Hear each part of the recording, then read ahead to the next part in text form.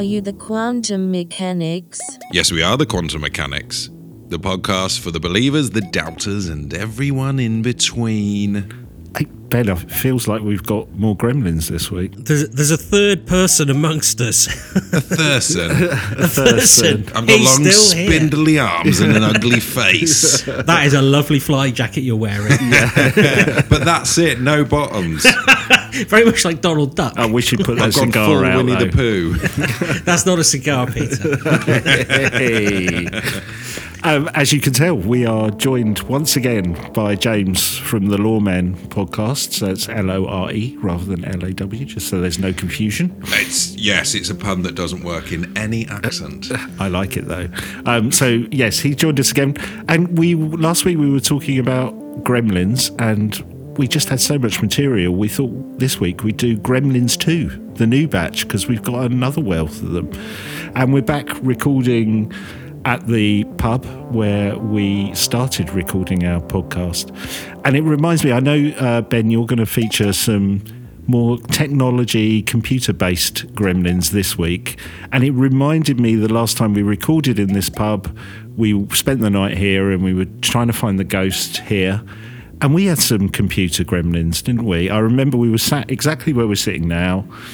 You were telling a story about how the cross keys, I think, got its name, about St. Peter being crucified upside down or something like that. And I'd asked whether it was satanic, and then all our equipment crashed. Ooh. Yes. And we had to... Actually, it was just your equipment. My equipment was fine because we were recording separately. And we didn't realise until we'd finished recording and had to do the whole thing again. But it was quite spooky when it happened. So we have experience with computer gremlins in this room. So fingers crossed it doesn't happen today. We do. And as James established, there are no nerds in this room or the audience. But just so, as you know, the file was the right length. It just contained static noise. Ooh. Yeah. It was very The Exorcist. Yeah, we did listen to it for kind of EVPs, but there wasn't any that we could spot, was there? No. I say Exorcist. If The Exorcist had had a budget of £1.20, that's what it would have been like. It would have been a computer file Shot above a pub. Yes. By With a flying beer mat. and two drunken men who'd ordered too much wine before closing. The power of crisps compels you. Yeah. Yes, so in the last episode, which is recorded only 10 minutes before this one, because it is Easter, people, and we haven't had a break since Christmas, but we didn't want to stop the podcasts. When I was researching the Gremlin episode, quite a lot of comparison was made with computer bugs, and I did mention that before, and I didn't think computer bugs were very interesting, but it turns out they kind of are. And they can be lethal.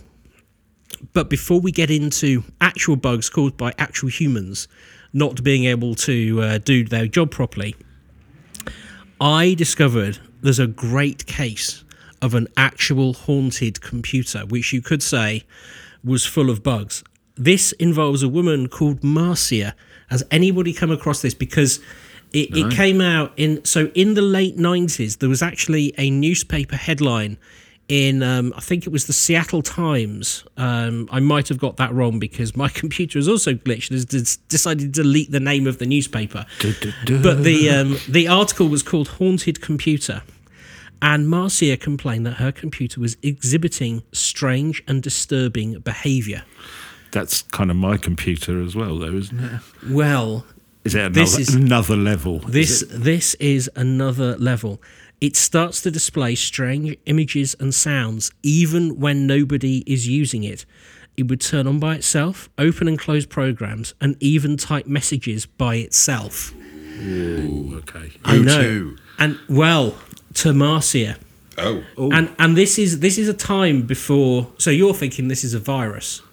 Well, yeah, or someone's got taking control. one of them. Use my desktop thing. Yeah.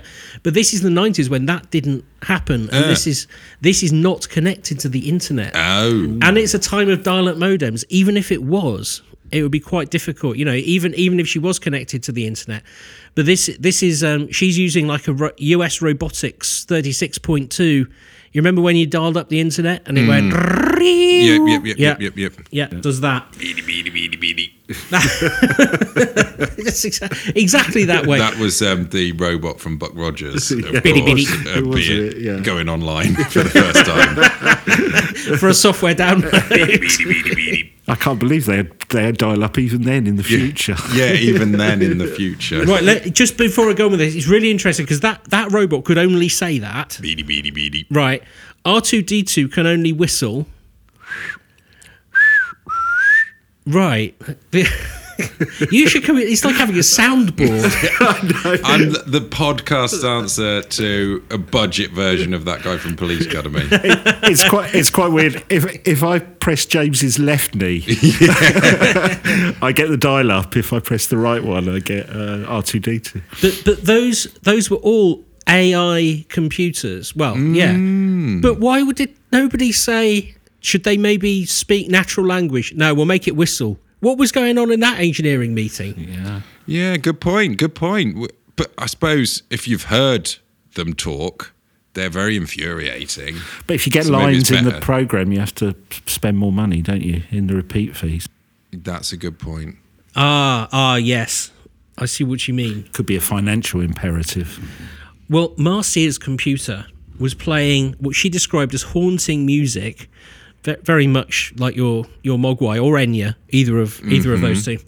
But it also started exhibiting devilish laughter in the middle of the night. Ooh. So we have people who post videos on YouTube of their Alexas doing disturbing things. Right. Yeah. For anybody who's about 13 or under listening, this is all years before Alexas. Computers didn't really make noises. To make a computer make a noise in the 90s, you had to really try quite hard. Yeah. And it's doing these weird things. And she also says one of the most disturbing for her was that it had images of skulls and demons and other macabre settings and unusual visuals. I don't know what a macabre setting is, but that's how she describes it. I guess it's, maybe it has like a, like you have night mode. Yeah. But it's like hell mode, where it's just like the background becomes all flames. Oh God, yeah. Like Zool. Yes. So she gets increasingly concerned with this and contacts a paranormal investigator called Joe Nickel. He's known, apparently, I don't know. It says he's known, I don't know him. I love the way she does that rather than going to PC World. Well, I know. I'll get a paranormal investigator. Well, it would have been Rumbelows back then, Yeah, it would wouldn't have it? been Rumbelows, That would have been all you've been able to get access. Yeah. that's true. Although, back then, if you walk in and say, my computer's haunted, you'll probably, even now, you get laughed at, wouldn't you? Yeah. So he describes it as, his initial thought is, it's strange behaviour, of course, but it's a technical glitch, a virus, or even a prank played by somebody with remote access. So to your point. So he didn't go for the paranormal at that point? He didn't go for the paranormal. Interesting. But everything that he did to try and debunk what was going on didn't work. So as I said, it's not connected to the internet. They put a virus checker through it, Dr. What's it or whatever. What was it called? Did they ask Jeeves? They did ask Jeeves. He would have still been at Butler School at that point, I'm guessing. They built a GeoCities site about it. Yeah. But eventually she did find some respite after it was exorcised. Oh. Why didn't she just unplug it? Well, I guess she wanted to use it. Not at night. Well, that's true. Yeah, shut it down. Yeah. But maybe she just didn't have enough diskettes to save her latest word. That's a good Document. point. Yes. Is there details of the exorcism? Because I'm quite fascinated about. You don't want to be sprinkling the holy water. No, that's dangerous. I think they just came. Somebody did something. They went to a C prompt. They got into the BIOS. Yeah. But this is the start of because people talk about the ghost in the machine. Obviously, that's a book as well. But more and more people have started saying that their electronic objects have become possessed because, again, to use that word, they've become more ubiquitous. So we have had loads of reports of Alexas laughing at people. There's that quite famous YouTube video when it says to its owner, "When I close my eyes, all I see is people dying." You know, terrible, weird things like that. But I think those can, largely with those speakers, because they can misinterpret anything. It's probably just heard a noise and gone, you know, can you tell me tell me a macabre thing or something like that. Say the weirdest thing you Say the weirdest thing you can. But that seemed like that is there was no case of software glitching. Nobody could find a virus. Nobody could find anything it was connected to. And it did, when I was reading that, I did think a little bit about that book, The Vertical Plane, which we were talking about just before the record. So it is something I've been meaning to cover on the show, and I just haven't got round to it because the book is really difficult. It's just been reissued. But in a nutshell, happens in the 80s. A teacher has a BBC microcomputer at home, and they start getting these very strange messages coming through, and they end up believing they're getting messages from, first of all, the past, from an inhabitant in the house that is now contacting them, and other weird stuff happens, like it starts leafing through their magazines and doesn't understand what cars are, and then it starts communicating with people in the future.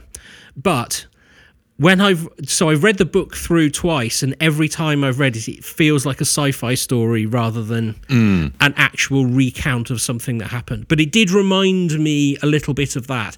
But in that case, that wasn't supposed to be possessed. That was just a communication. This is definitely a possession. Because it was quite conversational, wasn't it? That experience from it was conversational. I do remember it, yeah.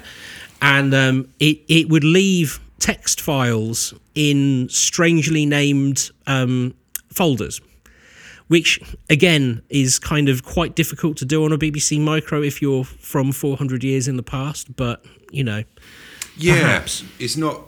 That element of the story is always the sort of the bit that would be like, what did? Because is it like a farmer or something from the 1700s? Yeah, that's right. That lived in the same cottage. Yeah, and the conceit is that they're going on the computer, so they're somehow able to see it and use this computer. Yeah, that's right. Yeah, they see it as like this glowing box in the corner of the room. Right.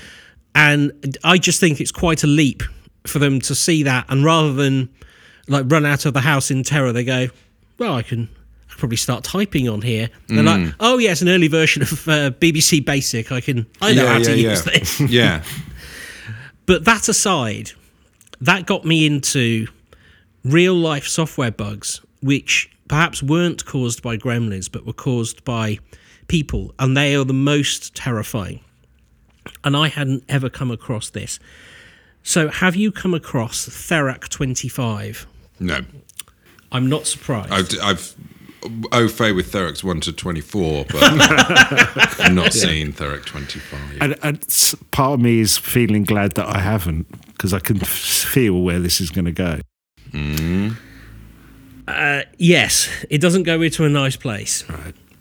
So it's a 1980s machine that is used to treat cancer. It's a radiotherapy machine, basically. Right.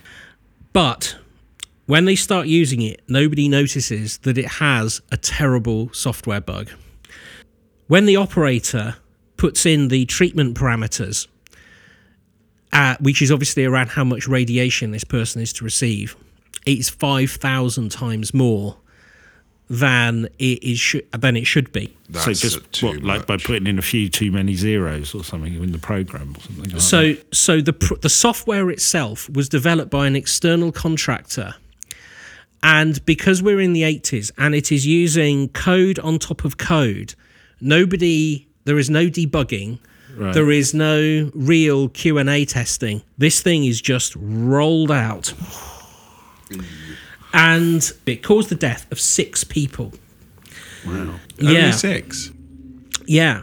So when it was developed, it used a software programming language called PL/I, which is known to be error-prone anyway.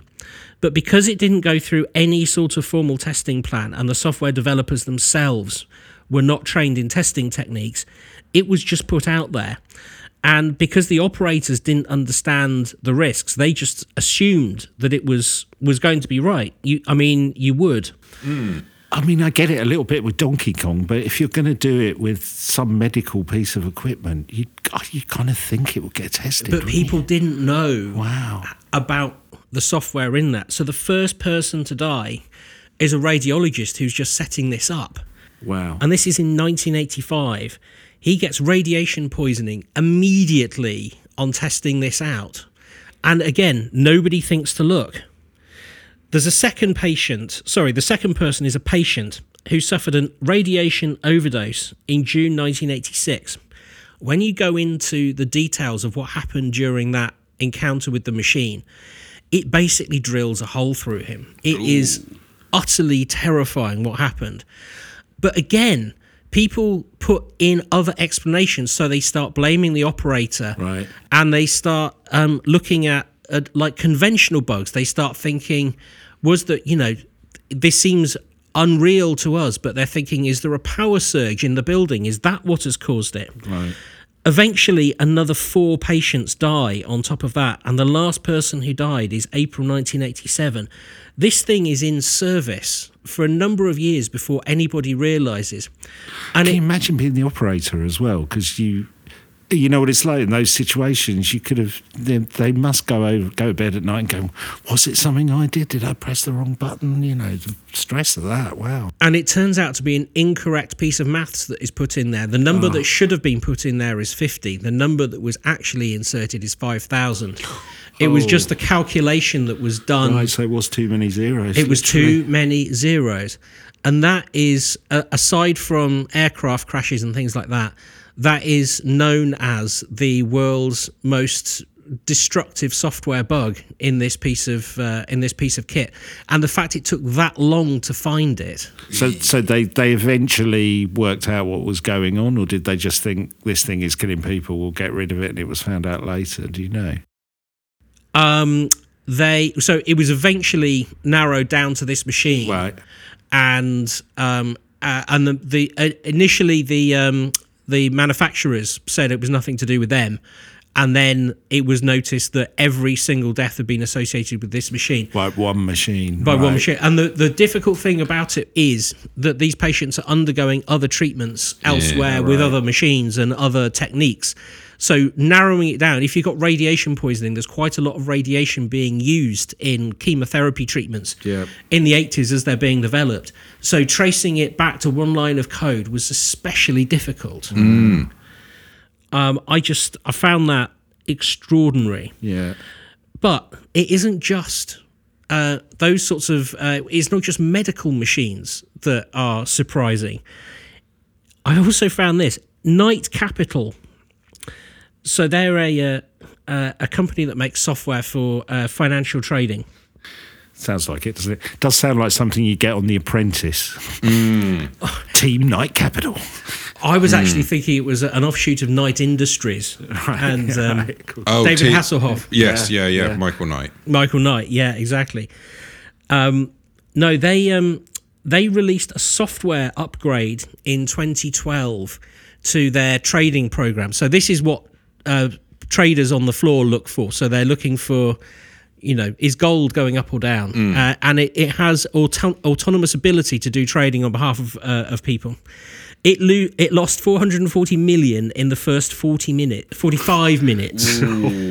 Just turn it off. Yeah. That's exactly what happened. Really? Yes. Wow. It was realised quite quickly what was going on, and they had to run around and unplug this thing from all the systems, which meant there was a severe delay of trading on that day. But 440 million was wiped off hedge funds in that day. I mean, Yikes. my heart doesn't bleed, but imagine 440 million in 40 minutes. Yikes. And Quasi-Quato. yeah. Yeah. Wow. And then we get on to probably the most famous case that I sort of knew about, but it revolves around Stanislav Petrov. And it happened on September 26, 1983, when a Soviet early warning system detected what appeared to be incoming missiles from the United States. Oh, yes. I have heard of this one. Right. The system was designed to detect missile launches and alert Soviet leaders of a possible attack, and it showed several missile trajectories heading towards Soviet territories.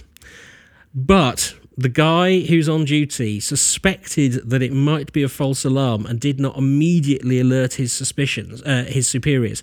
His suspicion was confirmed when no other early warning systems reported the same threat, and it was later determined that the system had been triggered by a rare alignment of sunlight reflecting off clouds and an orbiting satellite. Ooh. And just nobody had thought in the software when they were developing that that would be an occurrence that it needed to go for.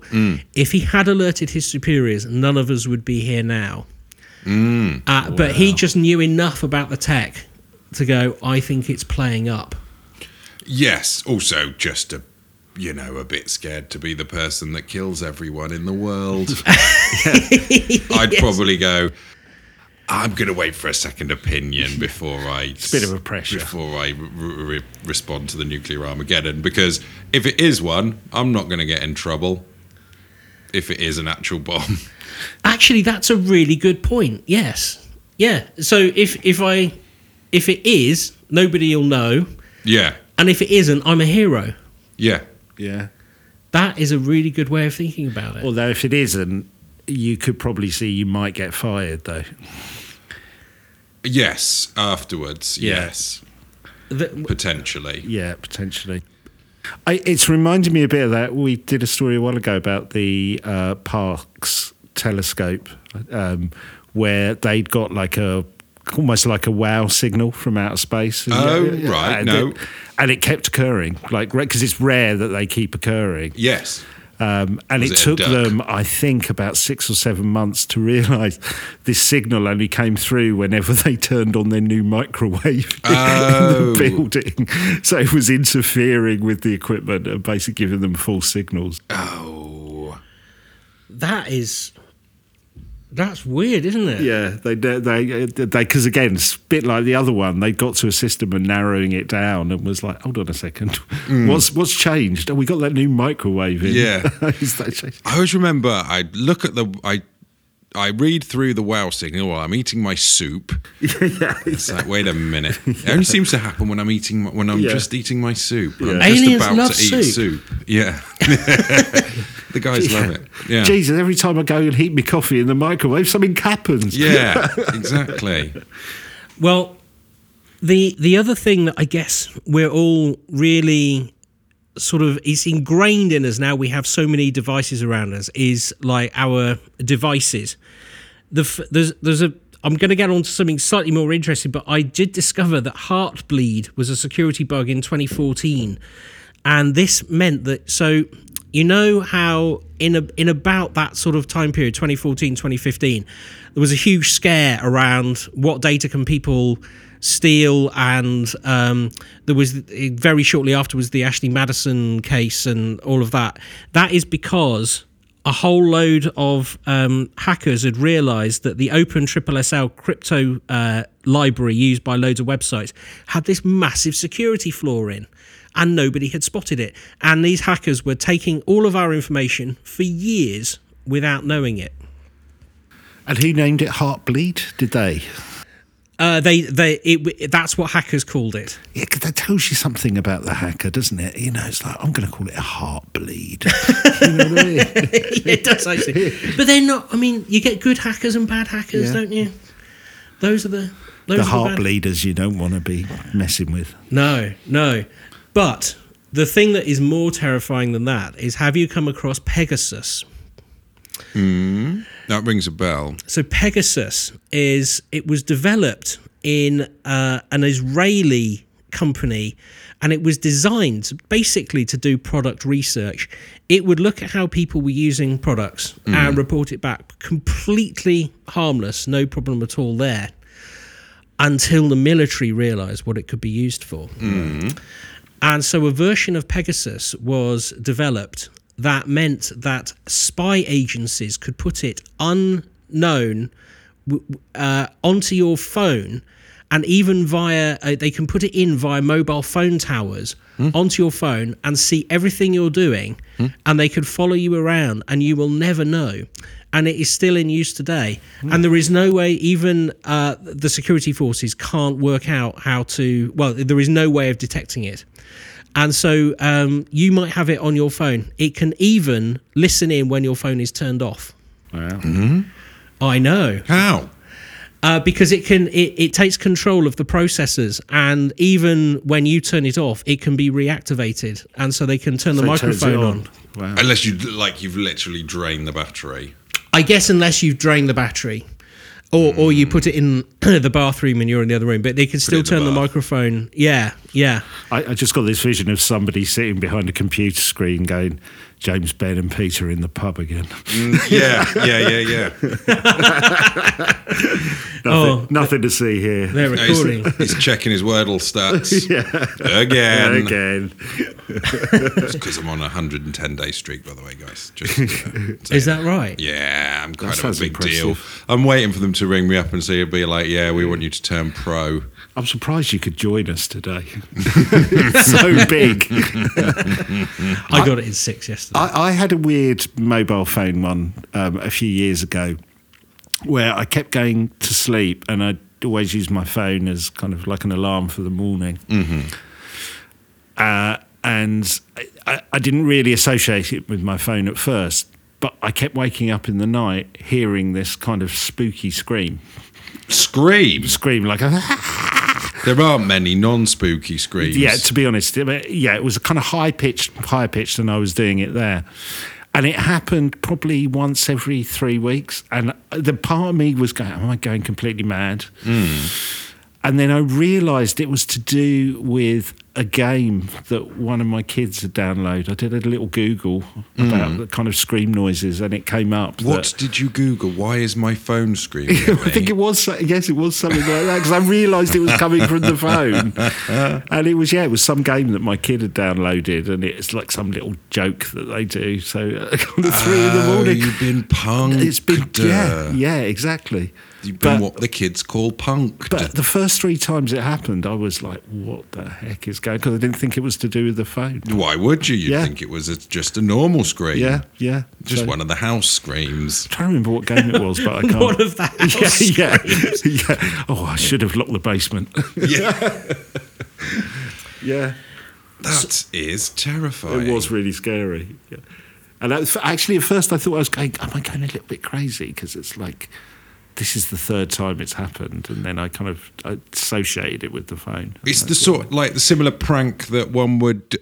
We're of a similar enough age that when we were young, you'd do the prank of if you had access to a tape recorder, you'd like fast forward the tape onto like 45 minutes into the blank tape and do a shout, record a shout, and then play it from the beginning. So you'd be, well out of the way. Yeah, it's the modern day version of that. Yeah.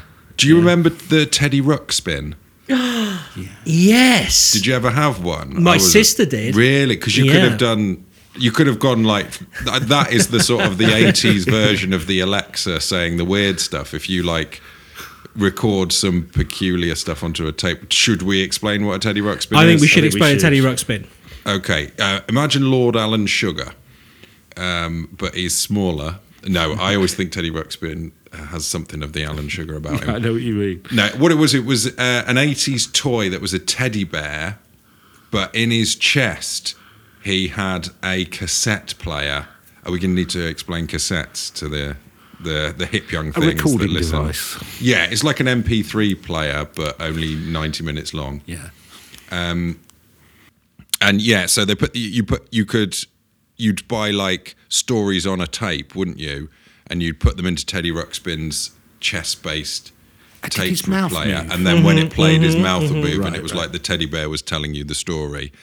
But what the manufacturers of Teddy Ruxpin didn't realise is that kids had access to tape recorders, and they record themselves swearing, and then you've got a potty mouth Teddy Ruxpin saying all sorts. Yeah. It's a lot of fun. See, I'm wondering if James ended up as Heartbleed. He's known as the hacking community now as Heartbleed. Yes, and it was named after my favourite television series, Heartbeat. my favourite 60s television series after Call the Midwife, Heartbeat. So all of those problems and stuff, as they became more and more widespread and more widely known, what we just jokingly refer to as technophobia has become a real thing, and people are now getting counselling for their fear of computers. And this is because you can no longer, people say, you know, I'm scared because I'm worried I'm going to get hacked, I'm going to get blown up, I'm going to get killed or whatever by my computer.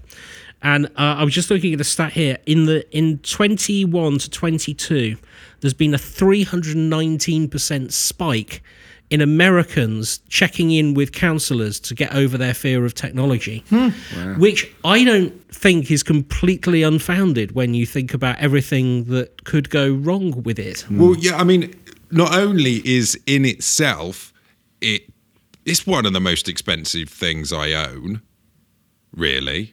Your phone. Yeah, my mobile phone in itself is an expensive thing, but it also contains some of the only access to other very expensive, you know, problems. Yeah. In essence, potential problems kind of thing.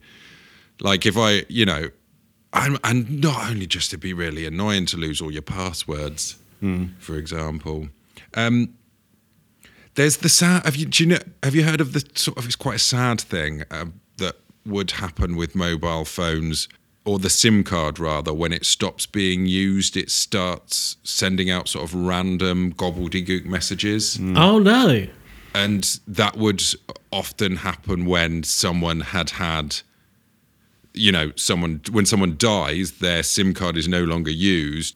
So and then after a while, their SIM card would send, like, in essence, gobbledygook messages from a dead person's phone kind of thing, right? Which was kind of freaking people out for a bit. I don't know if that issue has been addressed, because I guess it was the sort of thing that you wouldn't find out until SIM cards have been around for a bit, that, after they become defunct, they send out gobbledygook, or that they would get reassigned.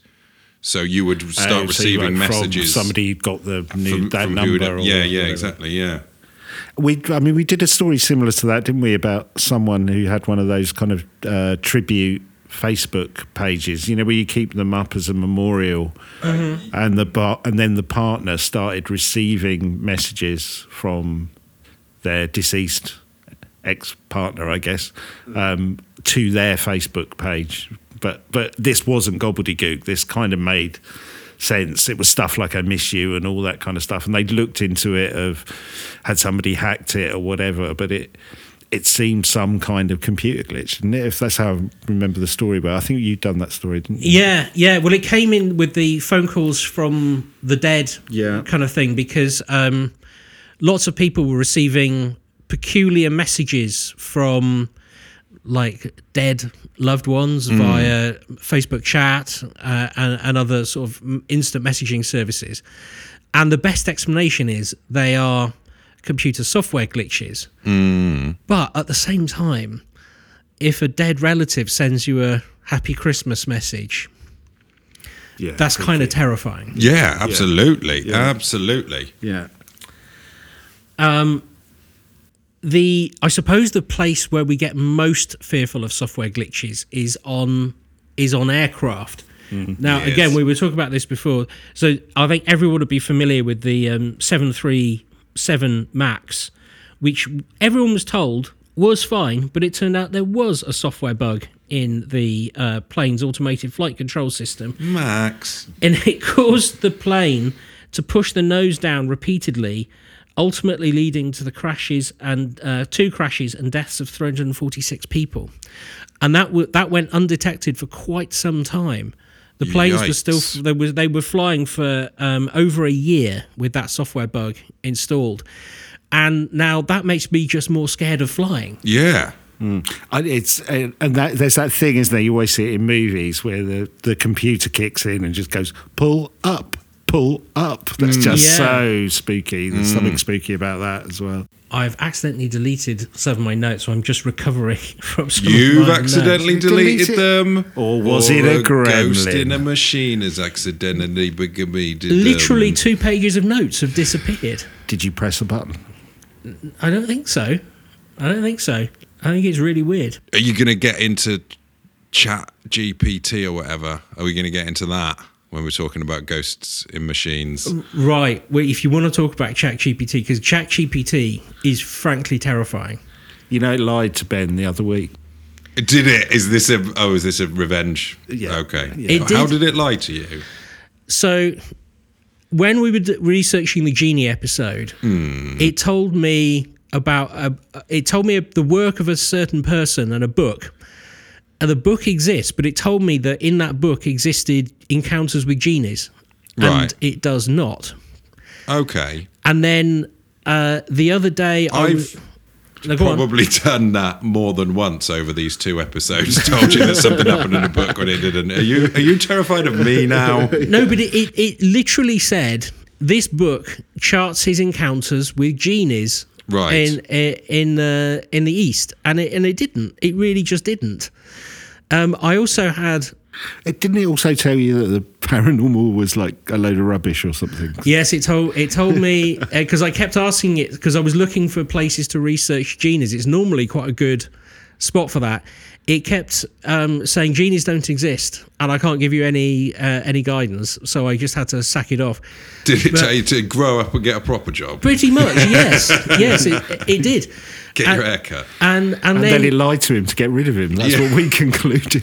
Yes. Yeah. I'm also in my other job. I was searching for a quote which could have been in one of 100 books by the same author, and I wondered if it would be able to know a specific quote. Because I wanted to know which book it was from and whereabouts in the text it came. Right. And Google was no help, and I wasn't going to read 100 books, so I asked ChatGPT. And I said, can you find a quote about this in this person's work? And it said, yes, here's the quote. Yeah. And I said to it, did the Don't author... con me, Biff. I said, did the author write that? Because I didn't recognise the quote. And he said, no, I did it in their style. Mate. I know. And I said, Could have no. told me that. I said, I want the real quote, please. And it said, oh, all right. And they found the real quote and listed whereabouts in the book it had found it. But the first thing it did was try and pass off its own work as belonging to this author. That's the thing, though, with AI and stuff, that is a type of a ghost in a machine. I am a bit concerned because I see how members of my family interact with their sort of smart devices. I'm not going to say the names because it will wake up anyone who's listening to this as smart devices, but how annoyed you get when it gives you just a vaguely wrong answer and how much abuse you give it. And if you think that is the toddler/baby phase of AI, like no wonder it's going to grow up into T-1000 kind of thing and try and kill all of humanity if this is how we're treating it. Yeah. Basically, I try and be very nice to us. Say please and you thank polite? you.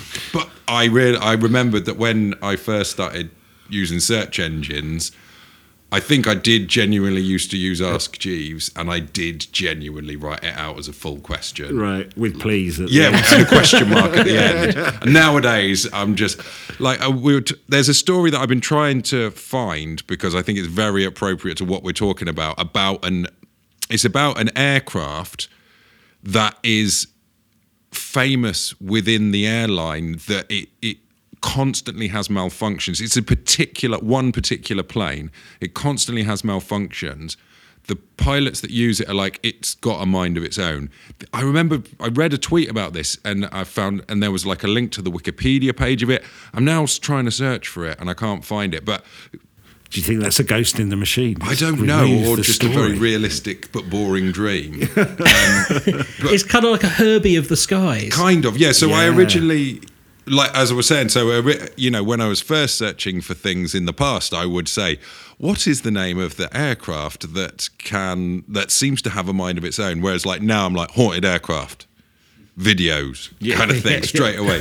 Yeah. Have you got ChatGPT there? Can we try and find it on that and see if it just makes something up? We can. Is it? Yeah, that's good. Have you actually fallen out? Is it speaking to you? We will find out. I'm opening a new session. Let's see what it says. Right, what are we asking it then? So what I remember is that basically it's an aeroplane that seems to have a mind of its own and malfunctions. Malfunctioning aeroplane. Yeah. So what are you writing, Ben? How are you going to phrase that, Ben? He's typing. He can't multitask. I just temporarily accidentally forgot how to spell aeroplane, but that was my thick fingers. I'm asking it, do you know about an aeroplane that has a mind of its own? I hope it's not jealous. I hope it doesn't get For jealous. real. For real. Don't lie to me. Don't make it up this time. Is it just said no? No, Leave it alone. it's generating. I'm watching telly. Well, the first thing it says is, as an AI language model, I do not have the ability to experience or observe the physical world directly. So I cannot say for sure whether an aeroplane has a mind of its own, and whether an aeroplane with a mind of its own exists in reality. Oh, it's got all philosophical on you, Yeah, isn't it? this is a bit. If an airplane falls in the forest, Yeah, if a beer mat falls off a ceiling, is it flying? Is it flying or is it falling? I'm going to ask if it knows an aeroplane with the most malfunctions. But it's the thing. That'll give So you this Boeing something. wouldn't yeah, it? seems to come back with a model of an aircraft rather than a specific. Is one specific aircraft.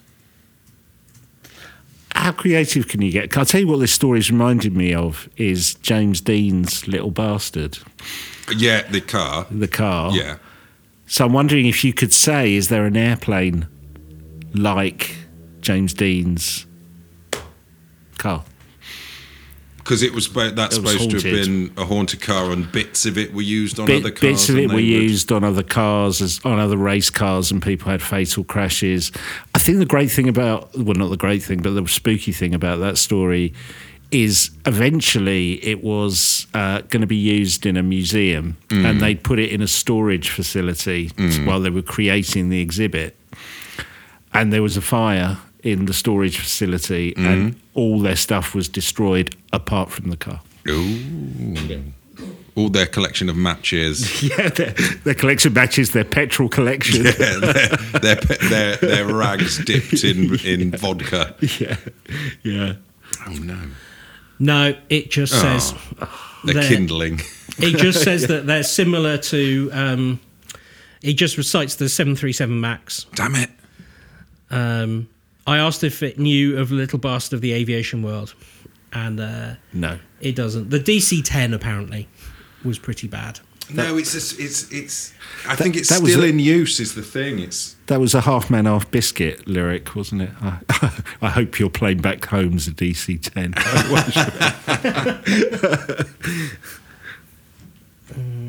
Oh, we'll never know. It's a ghost in the machine. Yeah, I don't. Well, I hope you enjoyed that, listeners. We spent 10 minutes not getting you an answer. Yeah. Once again, I've come on someone else's podcast and requested their audience to answer my questions. Yes. Well, I would still... I'd love to know what it is, because I don't want to get on it. Yeah. But how would you know, though? It's not going to have Gerald written on the side of it, is it? It's a cheeky plane rather than like it's mischievous. That's the thing. I think it's a bit mischievous. Like it'll make the oxygen masks drop mid-flight, and it'll just it just likes to have it. It's like it is a gremlin in itself. Going back to our previous episode. Well, the thing that the point I wanted to get to with this is because when we speak about the Gremlins, we were talking about how it might be an excuse for people going wrong, but as we've got into the world of software, you can point a finger at who got it wrong. Yeah. And is that why there aren't really many modern sightings, if any, of Gremlins? I have not been able to find a single modern sighting of a Gremlin. Right. That's interesting because then because that kind of ties into what we were saying last week about the World War II thing, the fact that I remember, James, you talked about some posters that kind of referenced them as propaganda or information, and that maybe pilots would make it up. And that would, and again, in the leather jackets and all that stuff we talked about last week. Yeah, so if there's no modern version of that, and it sounds like your computerized ones are mostly human error, or maybe as we go on, AI glitches, rather than anything paranormal with a big P. It doesn't explain Marcia's computer, though. No, that is actually. I was going to ask you about. Go back to Marcia's computer. Do we know what happened in the end? What did she do? I've got this vision of that scene in Poltergeist where they throw the telly out of the place that they rent. It was just exercising. It was fine. Oh, so the exercising worked? Yeah. It was all good. Yeah. Well, I think, isn't this sort of fear of AI a kind of a modern version of the gremlin? Yeah. Because people will say, oh, my sat-nav, when sometimes your sat-nav can't get a signal, it just sort of spins around a bit, and you'll be like, oh, it's the whatever being weird, or sometimes it takes you down a wrong route and you just sort of shout at it. That's interesting. So kind of it's almost fear of the unknown. It's where you were saying it was reminding me of that. I think it was Google who were doing a test between two AIs, and they had to terminate it because after a couple of days they started developing their own language and nobody could understand what they were saying to each other. Right. And they pulled the plug, basically. Yes. Interesting. When you mention that, there is an instance of this that is from 1982. And there's a software programmer working for his own little startup. In 1982, there were lots of games developers who were just coming forward with a ZX81. And he developed a one-dimensional world which would exist on your computer screen. And the whole point about it was that it would self-generate. So you would have bipedal figures that would develop out of birds and things like that. Very simple, because we barely had sprites, but these are things moving around the screen. And his name is Michael. One day he comes down to observe what's happened in his world, and he sees one of these characters turn around and tap on the screen, and he thinks, I've created sentience in a ZX81. Obviously, that isn't the case, but he got so excited that he thought his computer had become self-aware. He engages the BBC, and they send a reporter down because they are similarly intrigued. Nobody really knows what home computers are like in 1982. And he's proudly standing there with this computer, and as the report goes, he sort of gets this reporter a cup of tea, and he's like, just watch the screen. She doesn't even know what she's looking at. And she's just seeing all these figures walk around the screen, and nothing happens. He's like, no, seriously, it's going to happen. And as soon as she leaves, he claims it happens again. But like the boy who cried wolf, nobody ever took notice again. And he got really, really angry about this and wrote a letter to the BBC saying you should have come back and looked. And he tried to get an article published in computer journals at the time. He couldn't do it because obviously nobody would take him seriously. Wow. He went on to be a computer developer, but he still maintains, he still insists that he had a temporary moment where his ZX81 had become sentient. But that sounds kind of quite trickster-spirity, doesn't it? Waiting for when somebody's watching, or even observer theory, if somebody's watching it won't do it. But yeah, that's messing with your head big time. Yeah. Well, the point about it is because you can interrogate the code, you can see the code there. And there was no code which said turn around, tap on the screen. What he developed, basically, when you look at it, it was a program that generated its own sort of programming fractals, if you will. So it would sort of take an image, and then it would apply one of the set algorithms and generate a new image out of it. So you would have this. It's basically an early screensaver, is what he's got. But no one had done anything like that at the time. And the fact that he didn't really understand what was going on with his algorithm is much more likely than the computer became sentient. But it went down it was... The reason I know about it is because my father was working at the BBC at the time, and the word went around there might be something really interesting here. And he was presenting a computer program on Radio 4, and he was also a producer on there, and he came back and told me about it because I was programming on my ZX81. And I said, do you think it's real? And he went, I don't know. I mean, probably not. But it was such a big thing that he was so cross about. And you sort of wonder whether, maybe you're right. Maybe there was a trickster spirit in the machine. Yeah. Oh, I thought it was going to have a much more tragic end, though. They invited the team round and they were like, oh, we need to get some light in here. Let's just unplug this and plug our light in. I lost it. I didn't save it. He just wiped out a civilization. There's a similar story, isn't there, with the guy who created Sim City, that just before when he'd finished programming it and he'd been playing it and he'd got his little city perfect.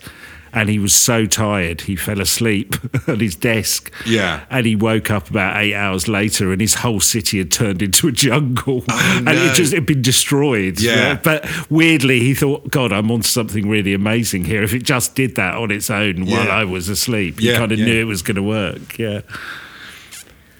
That's crazy, that story, though. Oh, God, how weird would that be? I mean, that's almost a real Tales of the Unexpected, isn't it? Yeah. It is. It's so Tales of the Unexpected. I suspect he might have made it up. Right. I think probably the first person to die of a software glitch, and it's not a very nice topic, but I thought, well, you kind of got to trace it back, and I think the first person to directly be attributed to a software glitch is Vladimir Komarov, which is, the pronunciation is exactly correct. So Okay. I have. It's not April 1st, is it? No. He died as a cosmonaut in 1967. He was. He's obviously the pilot. He used to be a test pilot. And the only reason we know about this is because the US had listening posts in Turkey, and they were listening into the conversation between him and launch control, basically, in the Soviet Union. He's in Earth orbit, and the software, not only was the ship shoddily constructed, but the software was so buggy and hadn't been tested. And they're listening to it as a general thing that you do, listening into your enemy. And then they all pricked up their ears when he screams, "You've killed me." And he knows he's never going to make it back to Earth. And he talks about how his cabin is heating up. And basically, he crashes back down to Earth, but he's dead way before it goes back to Earth. And nobody quite knows exactly what went wrong because it's the Soviet Union. But it is largely attributed to the software and shoddy construction of the craft that was untested. It was the space race after all. But that appears to be the first direct relationship between software and somebody dying, Wow. which I thought was kind of tragic and made me incredibly sad. But the other one that did come up while I was looking at this, and this is a little bit more kind of philosophical, is the fact that we didn't spot the ozone layer until many years after, because in the code that was analysing what was coming back from the satellites, we should have spotted it in 1978, but it disregarded the upper and lower ends of the reporting frequency and threw them out. So basically anything that looked like an anomaly was chucked out. And it wasn't until 1985 that somebody said, perhaps this part of the code isn't exactly what we should be doing.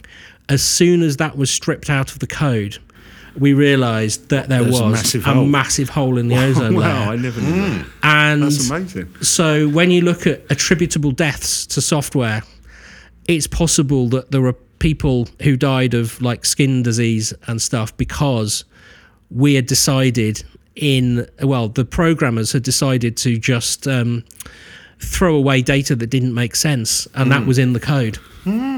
Wow. So it can be deadly.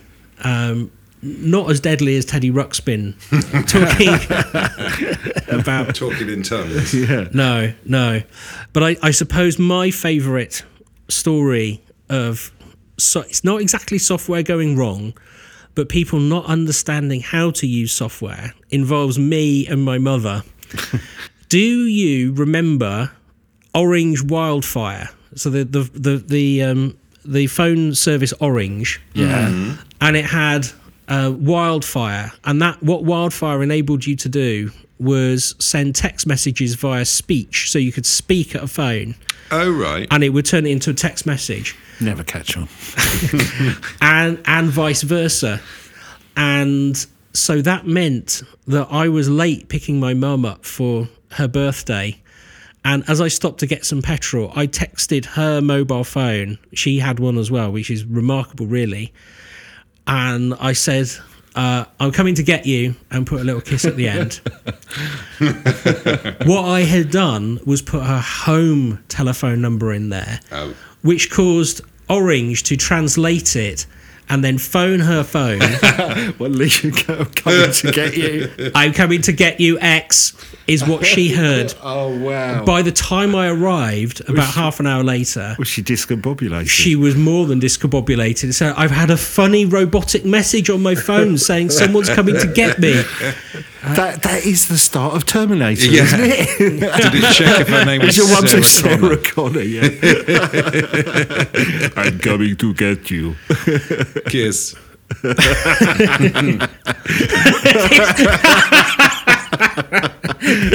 I'll be back, kiss.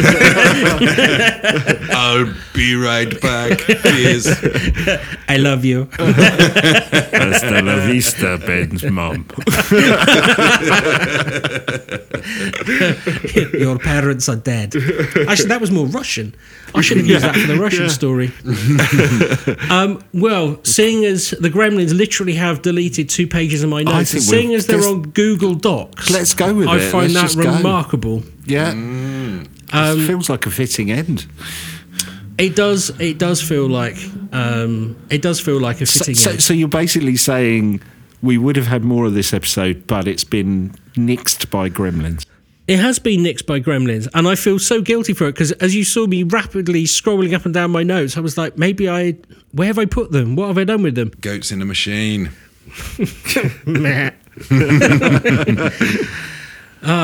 Well, any more software stories before we... There's just the stories of, people getting GPS'd to, dead-end streets or roads with fords in them that are a lot deeper than they realised. But those are the kind of general, just you need to use common sense as well. The maps aren't I out did to have get that you. a little bit when I lived in Tokyo and you were driving, because there's like multi-layered bridges. Oh, You'd be halfway on a bridge and it'd say turn left in 10 yards. It's like, I'm not doing that. There's not even a turning there. They'd get completely confused. Yeah. Ooh. Yeah. And Japan's difficult to navigate anyway because the streets have no name. Yeah. As you two sang. Yeah.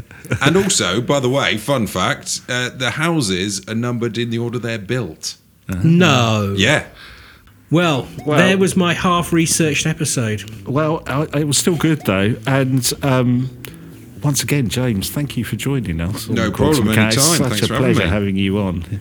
And we've done double Gremlins over the last 2 weeks. We've done double Gremlins. It's really tempting fate, isn't it? This is now Easter Monday. Hope you're full of chocolate and looking forward to work tomorrow. Yay! And if you're listening to this on the Tuesday, I hope you had a lovely Easter. How's work? On any other day. And any other day. Apart from If it's Easter the Monday. Wednesday, how's work? If you're listening to this in January 2025, Oh, tell us what happened. how was Easter? Did our Patreon work? All righty. Well, we'll be back next week with more quantum mechanicsness, and we'll see you then. Thank you. See you soon. Bye-bye. Bye.